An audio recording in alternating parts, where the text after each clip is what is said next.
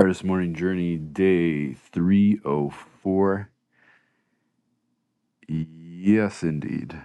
I've been thinking a lot about pain, partially because I'm pretty sure I have a herniated disc, and my right side, my lower back, my leg, my ankle has a shooting pain that's there 24/7, and sometimes it's quite bad. And I've never really experienced pain like this before. And I feel vulnerable just sharing how much it hurts, but it hurts quite a lot. And it's been preoccupying my thinking a lot.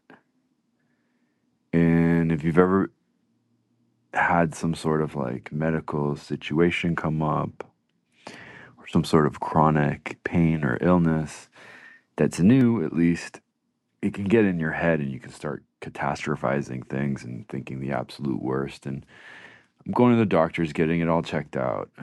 And yeah, once I can calm my head and get out of the I'm gonna die, what's going on, catastrophe, and I can like sit down and meditate and think and walk and get some perspective and reflection, I get to a place of what is this pain trying to tell me? What's this pain teaching me? What's the message? If I love my body, if I have a relationship with my body's trying to tell me something.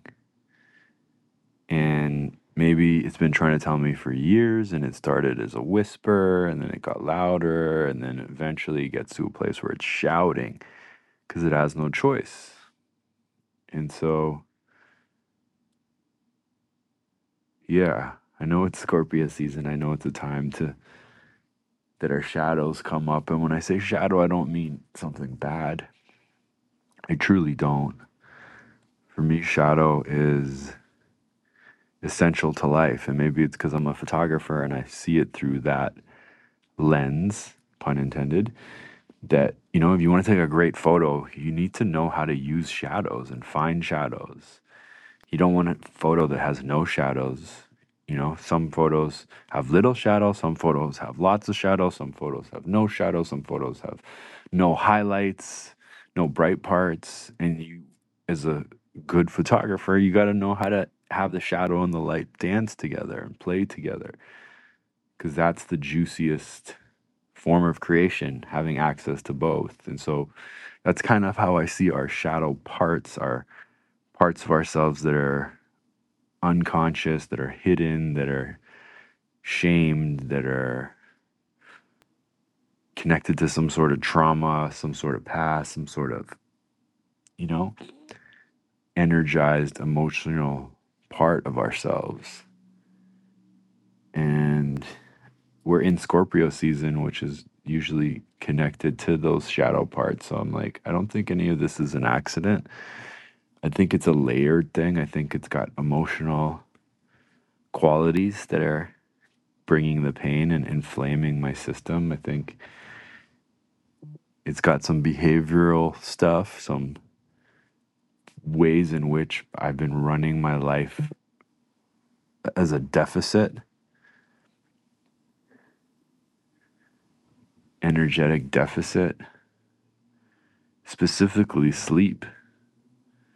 For most of my adult life, for 20 years, I've been on like 3, 4, 5 hours sleep. And I'm like, that's fine, that's fine, that's fine. And it truly is a deficit. I was spending more energy than I had, because you earn energy by sleeping and resting. And I was like, I'll sleep later.